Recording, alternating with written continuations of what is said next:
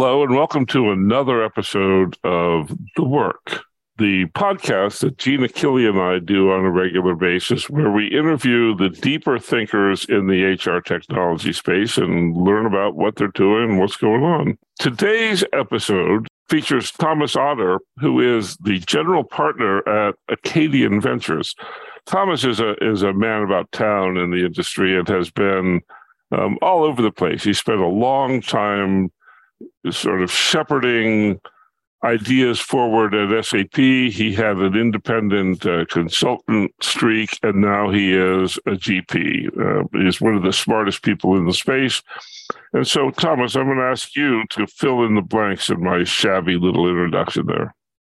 Well, John, I think my mum would have been part of that introduction, so thanks. I'll take that one. So for those of you who don't know me, I've lurked in HR tech since 1992. When I was at business school, I was studying labor law and HR and stuff. And some guy came around the business school and said, "Hey, does anyone here have a computer?" And, it was 1992, and I was probably the only one to put up my hand. And he said, "Good, I've got a job for you in something called HR technology." And I said, "Great, what does it pay?" And he said, "Twice the starting salary of an HR manager." So I said, "Great." And I've really been involved in HR tech ever since. I joined SAP in the 90s. They moved me to Germany. I spent some time with SAP in the UK, spent a lot of time in America with them. I then went to Gartner, where I worked with Jim Holenchek, who you guys know very, very well. We were creators of Magic Quadrants and other such things and other fine words and fine thoughts at Gartner. And then I went back to SuccessFactors just after it was acquired by SAP to help build something called Employee Central.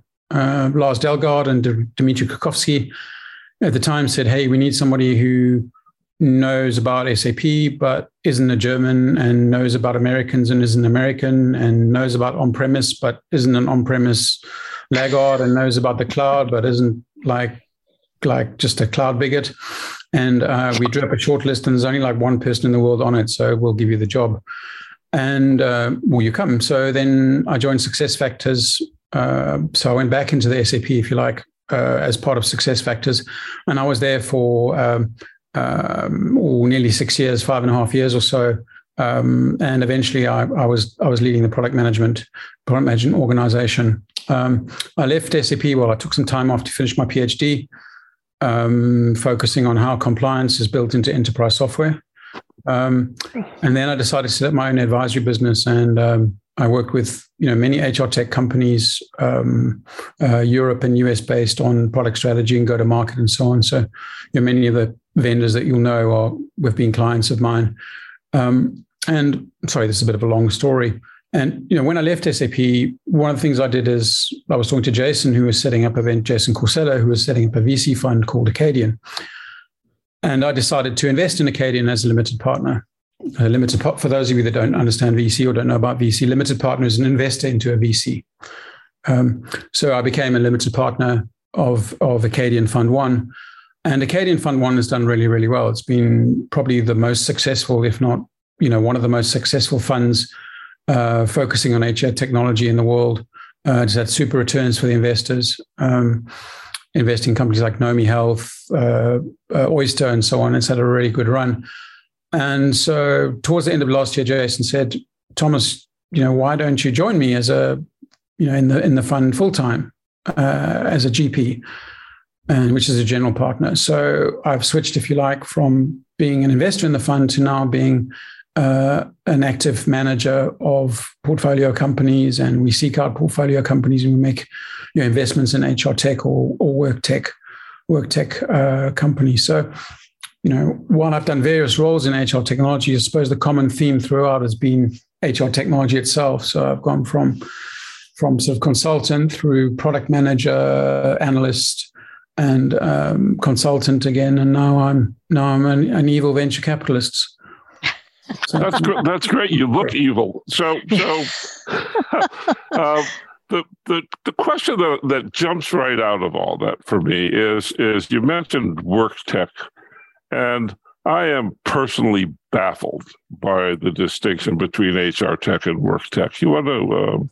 I am too, John. I hear the terms used interchangeably. I'd really like Thomas's guidance on that. Well, I can't help you. I'm also confused. Well,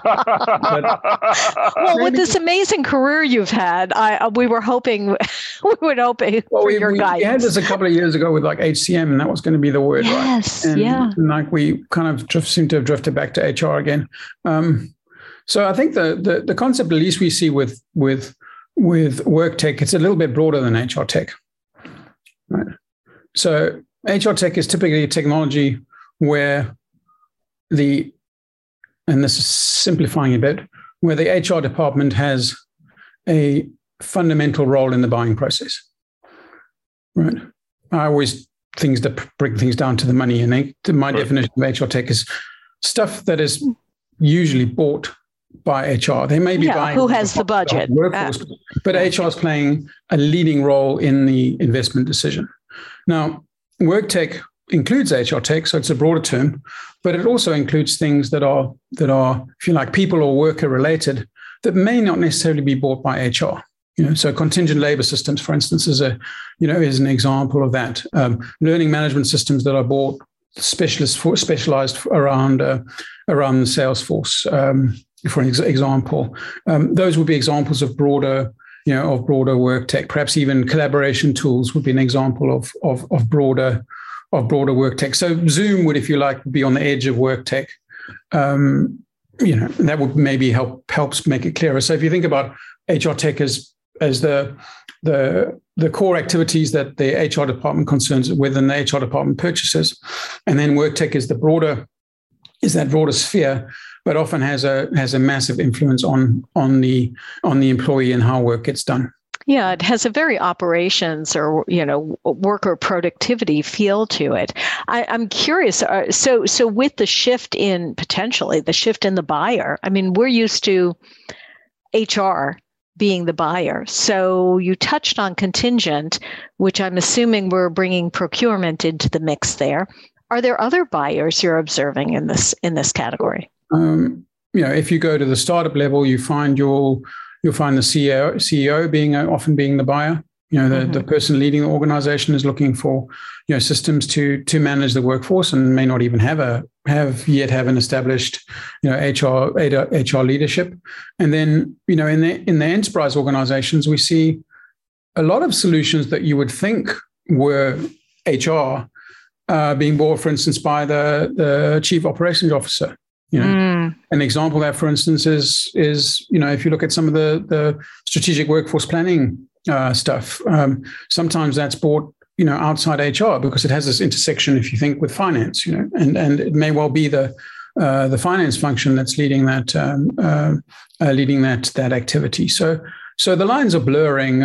I think HR still remains a very powerful and important buying center, but if you look across the organization, different functions are more and more interested in how they're managing their people, and many of these departments have their own budgets and are seeking out tools that help them. Potentially going rogue here. Yeah. Well, yes, I think there is an element of that. The other side of it is that maybe sometimes HR's too much into itself and not enough into what the organization needs. So the organization goes out shopping. And so, as a venture capitalist, I'm interested in all those, all those activities around the workforce, whether it's HR that's the buyer, or whether it's other parts of the organization that are the buyer, or whether it's sometimes the employee themselves or the manager themselves or the economic buyer. You look at some of the well-being stuff, for instance, and that's often driven by employee self-interest or manager self-interest. I wonder, the coaching tools and so on are not always acquired by the HR department, but sometimes are bought on an individual basis. So I think there's some fascinating dynamics about how the buyer behavior is changing and evolving. But I wonder if what you're talking about is really just a level of sophistication in the technology that comes because we've finished the phase of HR tech that's about forms automation.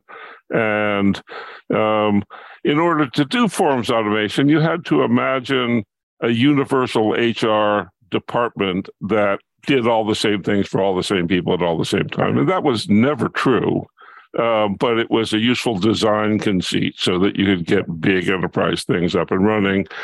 And today, the expansion of the market requires sort of the beginnings of ditching that idea that there's a one-size-fits-all HR department, and that in order to get people functioning properly in their context, you have to have a broader view of the sort of product market fit overall, and that upsets the idea of a universal HR department. Does that align with your thinking? It does, yeah. And this is something that I'm toying with at the moment. As we've spent the last 30 years on a centralization jaunt, right? Trying to globalize, standardize. Right. Single platform. Yeah. All the buzzwords. Yeah. And I think that paradigm, or that, I hate that word paradigm, I don't know why I'm using it, but that concept of a, single HR system is, super, has always been the sort of nirvana at the end of the brick road, that we're trying to get to. And the question I ask myself is, do we always need that nowadays? Because if I look at HR tech, no offense to the large vendors, a lot of the innovation today is in the SME level. Right. So if you were to go back 15 years ago and say to the head of HR of an SME company, so say with 300 employees, do you have great HR tech? They would look at you as if you were bananas, and they would call you a fruit bat and kick you out the room, right? And if you went to the head of HR of a large corporate, you didn't say, do you have HR technology and do you like it? And 15 years ago, I said, yes. We got all this stuff. It's it's really designed for us. It does what we need. So the innovation 15 years ago was at the enterprise, and my sense today is a lot of the innovation is happening in the SME. And if you're a mid-size organization today, you have HR systems that fit your needs. You have really good, learning management systems. You have, really nifty recruitment technology. You have lightweight, easy to use core HR systems, right? You have great payroll service providers now offering you all kinds of options. So, in the 100 to 1,000 employee range, there's actually a lot of awesome technology that's fit for purpose. And I think at the enterprise, we're a bit behind at the moment. I think it's time for some disruption wave again in the enterprise. We've had 15 years of centralizing SaaS, and it's gone well, I think, generally. But I think whenever you get to a point where there's a stalemate with the major vendors, it's time for some disruption. And as a VC, I'm fascinated about where that disruption is going to come from. Yeah. So I kind of split. I'm rambling on a bit here, but I split our investment thesis, or we split our investment thesis into a couple of chunks. There are applications which are very, very interesting that augment the existing environment. So an example of that would be, a really sophisticated, powerful skills management engine that bridges across, your recruitment, learning, and so on, and works together with those different systems. It augments your existing environment, right? Some employee experience layer that goes across the top of your applications. That's an augmenting technology. Something like a reporting platform that takes stuff from different sources. That's an augmenting tool, right? Or an augmenting service. And that's a very interesting space. Then there is this expansion, an example of or category creation. An example of that, for instance, would be employee communication software, right? 5 years ago, if you said to me, like, there's a market for something called employee communication software, I would have said, well, what do you mean? You've got your portal and you've got your HR system. You got your internet. What do you need? And, actually we've seen a superb evolution of this new buying center, which is comms, the comms function. And the comms function are demanding better tools and better capabilities to communicate with the employees. Now, often the comms function isn't part of HR, it's part of marketing, right? Or it's part of the office of the CEO. So that's an example of work tech, for instance, would be the comms function, right? They're buying technology that directly impacts the day-to-day life of the employee, but it's maybe not bought by HR. And that space of comms has grown as a new, if you like, as a new category. So there's been a category creation there. So I'd see employee communications tools as a fascinating category creation. And then the final thing we have is the fundamental disruptors. Where are the vendors that are going to disrupt the status quo? So where is the vendor that's going to replace, SAP, Oracle, ADP, Workday, et cetera? Is that lurking somewhere? And what does that look like? And so as we look at investments, we kind of think about them in those terms. So I'm fascinated by the augmenting tools because from my vantage point, that's where I've seen the most activity in recent years. And of course, comms are near and dear to my heart. But when you look at fundamental disruptors, who's really in a position to break glass there? Because I just see the same old coming out of the players in that category. No, I think I don't want to highlight particular names, but I think, some of the disruptors that I've been very impressed with, I don't have an investment in them, but I've been super impressed with them is Hi Bob, for instance. Right. Okay. So that's mid-market as opposed to large enterprise, isn't it? Yeah. But who knows, Yeah. Okay. So that's an example of, the likes of, SAP and Workday and Oracle and others would say, 1,000 employees, that's our turf, Mm-hmm. And I don't think it is anymore. Interesting. If I had 1,000, if I was operating a company in 10 countries, this is going to sound like a Hi Bob pitch. I shouldn't really be giving a Hi Bob pitch, but I'll give one anyway. If I had 1,000 employees across 10 countries, I'd go Bob.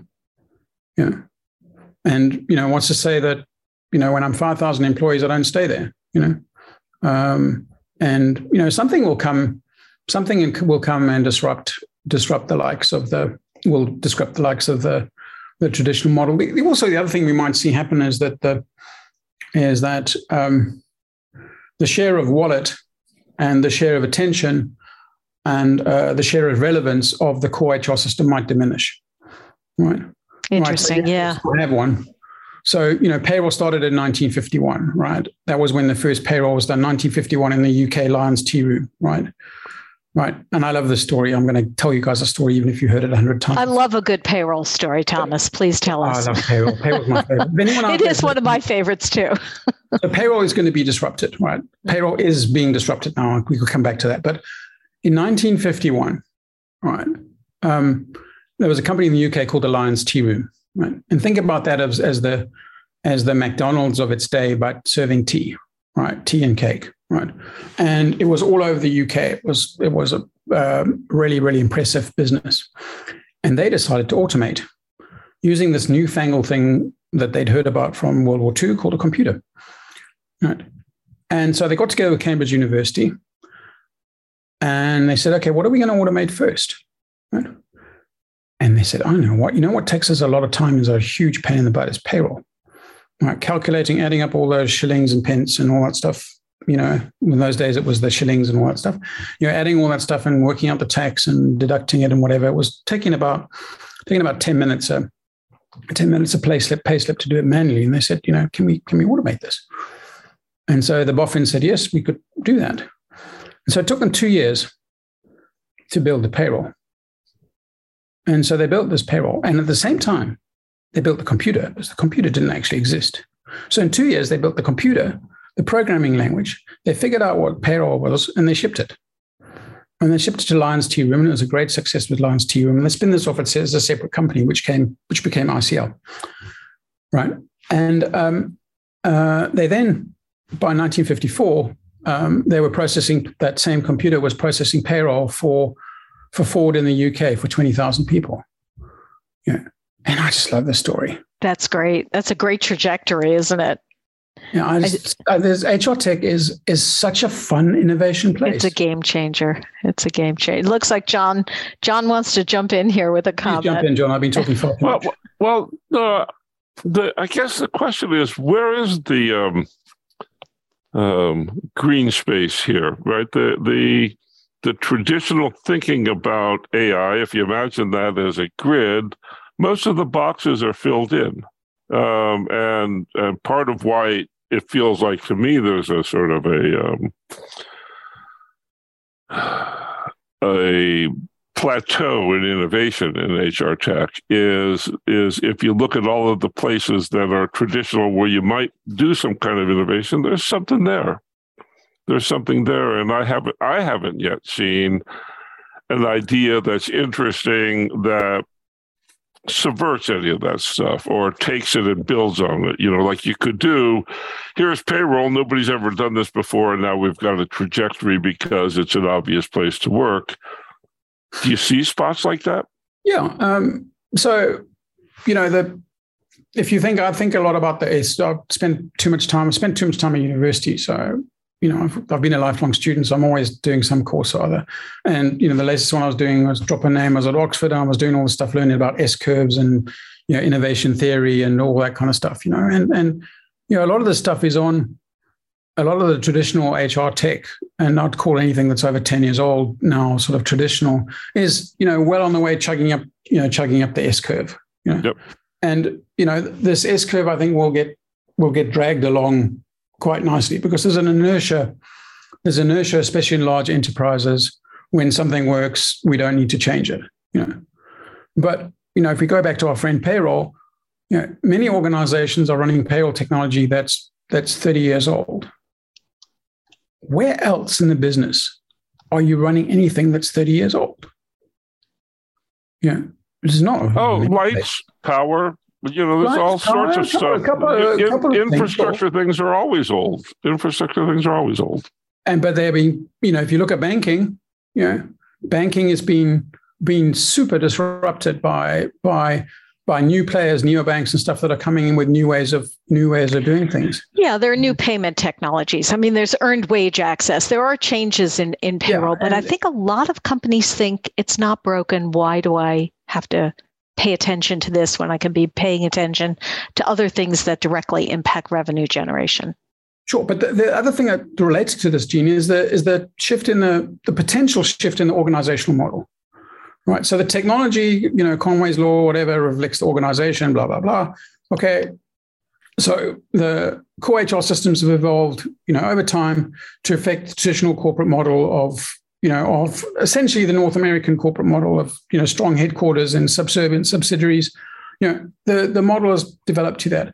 But if we look at our work is changing with remote work, with new forms of contracting, with new forms of payment, we start to see a fragmentation of how work is done. Mm-hmm. Right? And as that fragmentation accelerates and grows, we'll see more and more work done outside of the traditional employment model. Right? And that's where the disruption will come, is as the processes change. So, when I was just reading this morning, Bali, right, has announced a 5-year remote work visa. Sign me up. Yeah, that's fabulous. Yeah. So you think about that for a moment and say, hey,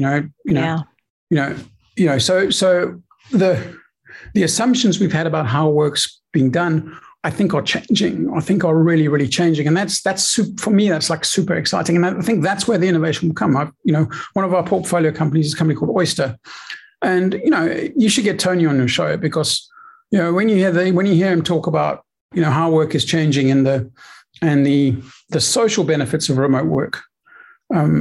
This is something that was profoundly impacted on me as the social.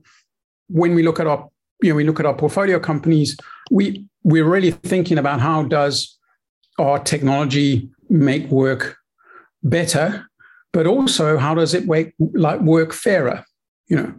So, we look at D&I, we think a lot about D&I software, which I think is a super evolution, being able to create transparency into wage gaps and suggest ways of solving it and so on. I think that is fabulous. But when you talk about remote work done well, done fairly, it has the opportunity to transform opportunity on a global scale. So people, if you're a good, smart programmer living in Tanzania, you can work for a great software company, but you don't have to leave Tanzania. Right. And I think that's fabulous. You're actually bringing me to something, because this does, the model you've just talked about. So having been to Tanzania, I mean, I didn't bring that up. I didn't bring that up without knowing that you had been to Tanzania. I didn't know you had been to Tanzania. I'm going to touch on economic indicators, but you've just touched on something really important that we've not had the opportunity to talk to any of our guests about. And that is when you are not forcing someone to leave their community and impact their family. And so they remain part of the economic structure of a place like Tanzania or Kenya or Nigeria, where, could be Bali. Now there's social change. There's exciting things going on there. Right. Do you think remote work has become so pervasive and so accepted now that we're not going to be looking at those old models where people have to be located, within 10 miles of the office, the headquarters? I'm scared of predicting the future, but despite having been, Gartner making world's expensive dartboards for years, I'm scared of predicting stuff, but it seems to me that where there are two sides to this platform or remote work equation. One of them is a dark side, right? Right. Some of these platforms are very, very exploitative, right? They do create, if we think of, I'm not going to get names and stuff, but if you think of some of the food delivery things and some of the, some of those kind of those type of services, they're not at all. They are exploitative. And they exploit the worker. So there's a big side of that, and the privacy implications, all sorts of, work fragmentation in a negative sense, like I work 5 minutes here. Oh, okay, we don't need you. Okay, there are some dark sides to some of these models, but there is also, I think, the opportunity for goodness, and I think there is an opportunity for them to help, drive and create opportunities. And it's not, I think, about wage arbitration. When you look at it at a high level, you think, okay, it's great. I can get people cheaply in country A, B, and C. And there will be there is an element of that. But I think in many industries, it's about where do I get good programmers? Where do I get good technical people? Because there's so many processes are digitizing.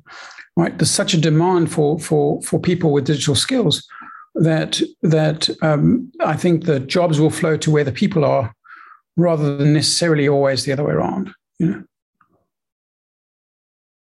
John, what do you think of that? Oh, I think we're moving into a time frame where there's a whole lot of assumptions that are at risk, and the key assumptions that I think about are climate change, which is going to cause a lot of people to move. So you won't move for work, you'll move to get your house out of the water, or you'll move to get out of the desert that wasn't there before you got there. There is the now rapid aging of the global population, with a clear plateau in global population coming within 8 or 10 years. So we're going to start dealing with declining workforce sizes. And the last one is the progress that started with ideas like pay equity that will ultimately evolve to opportunity equity inside of organizations. And these are all things that depend on us having a good answer to the question, what work is. This is sort of the reason we started the podcast. And we don't really know what work is. We know a lot of things around work, but the way that value is created in this company is always different from the way the value is created in that company. And what constitutes work over here constitutes sloth over there. And we're going to have to get better at tailoring systems that allow for a mobile population that's aging, that is that has market impact on wages inside of the organization rather than using the organization as a buffer. Those adjustments aren't really being addressed very well just yet in the supposed disruptive technologies, but those are the forces that'll be driving the shape of work for the next 10 years. Yeah, but I mean, if you were building a system today, if you're thinking about building the systems of today, you wouldn't be basing it on the assumption that 75% of your people are going to come into an office, and that it's going to be a highly centralized organization. I think we still, I think if we think back, our systems have been all about Henry Ford, being driven back from the going back. We're still at the tail end of that world, right? Of the making physical stuff, right? And we're in a new world, right? And the metaphors we took before were from the production line. The metaphors we're taking from the future, rightly or wrongly, are from the software industry, right? So it's terms like agile and Scrum and all these things are becoming part of the business vernacular, and we don't quite know how to use them yet in business. It took us a while to figure out Henry Ford, and it'll take us a while to figure out, how work is organized based on digital premises. But it's going to be fun. It's going to be fun. It's going to create opportunity. Gene, we've gone way over rambling here. I know. And stuff, Yeah, regretfully, I think we're out of time. And I think the economy, I think the labor and the economic indicators, that's a big topic. So, Thomas, we're going to have you back. I hope that's okay with you. That's okay. I'll happily come back. And the thing about the economy is that next time I come back, it'll be different. So that's so true. Yes, that's exactly right. Change is something we are assured of. Well, John, any closing comments from your end, please? No, this was a great start. We should have a fairly regular get together because you're shedding light in ways that nobody else is shedding light. And I sure appreciate the fact that you spent the time here. Oh, it's lovely to see you both again. It's been far too long, and let's make sure we do this again soon. Good. Thank you, Thomas. We appreciate your time today. This is the Work Podcast. Listen and learn.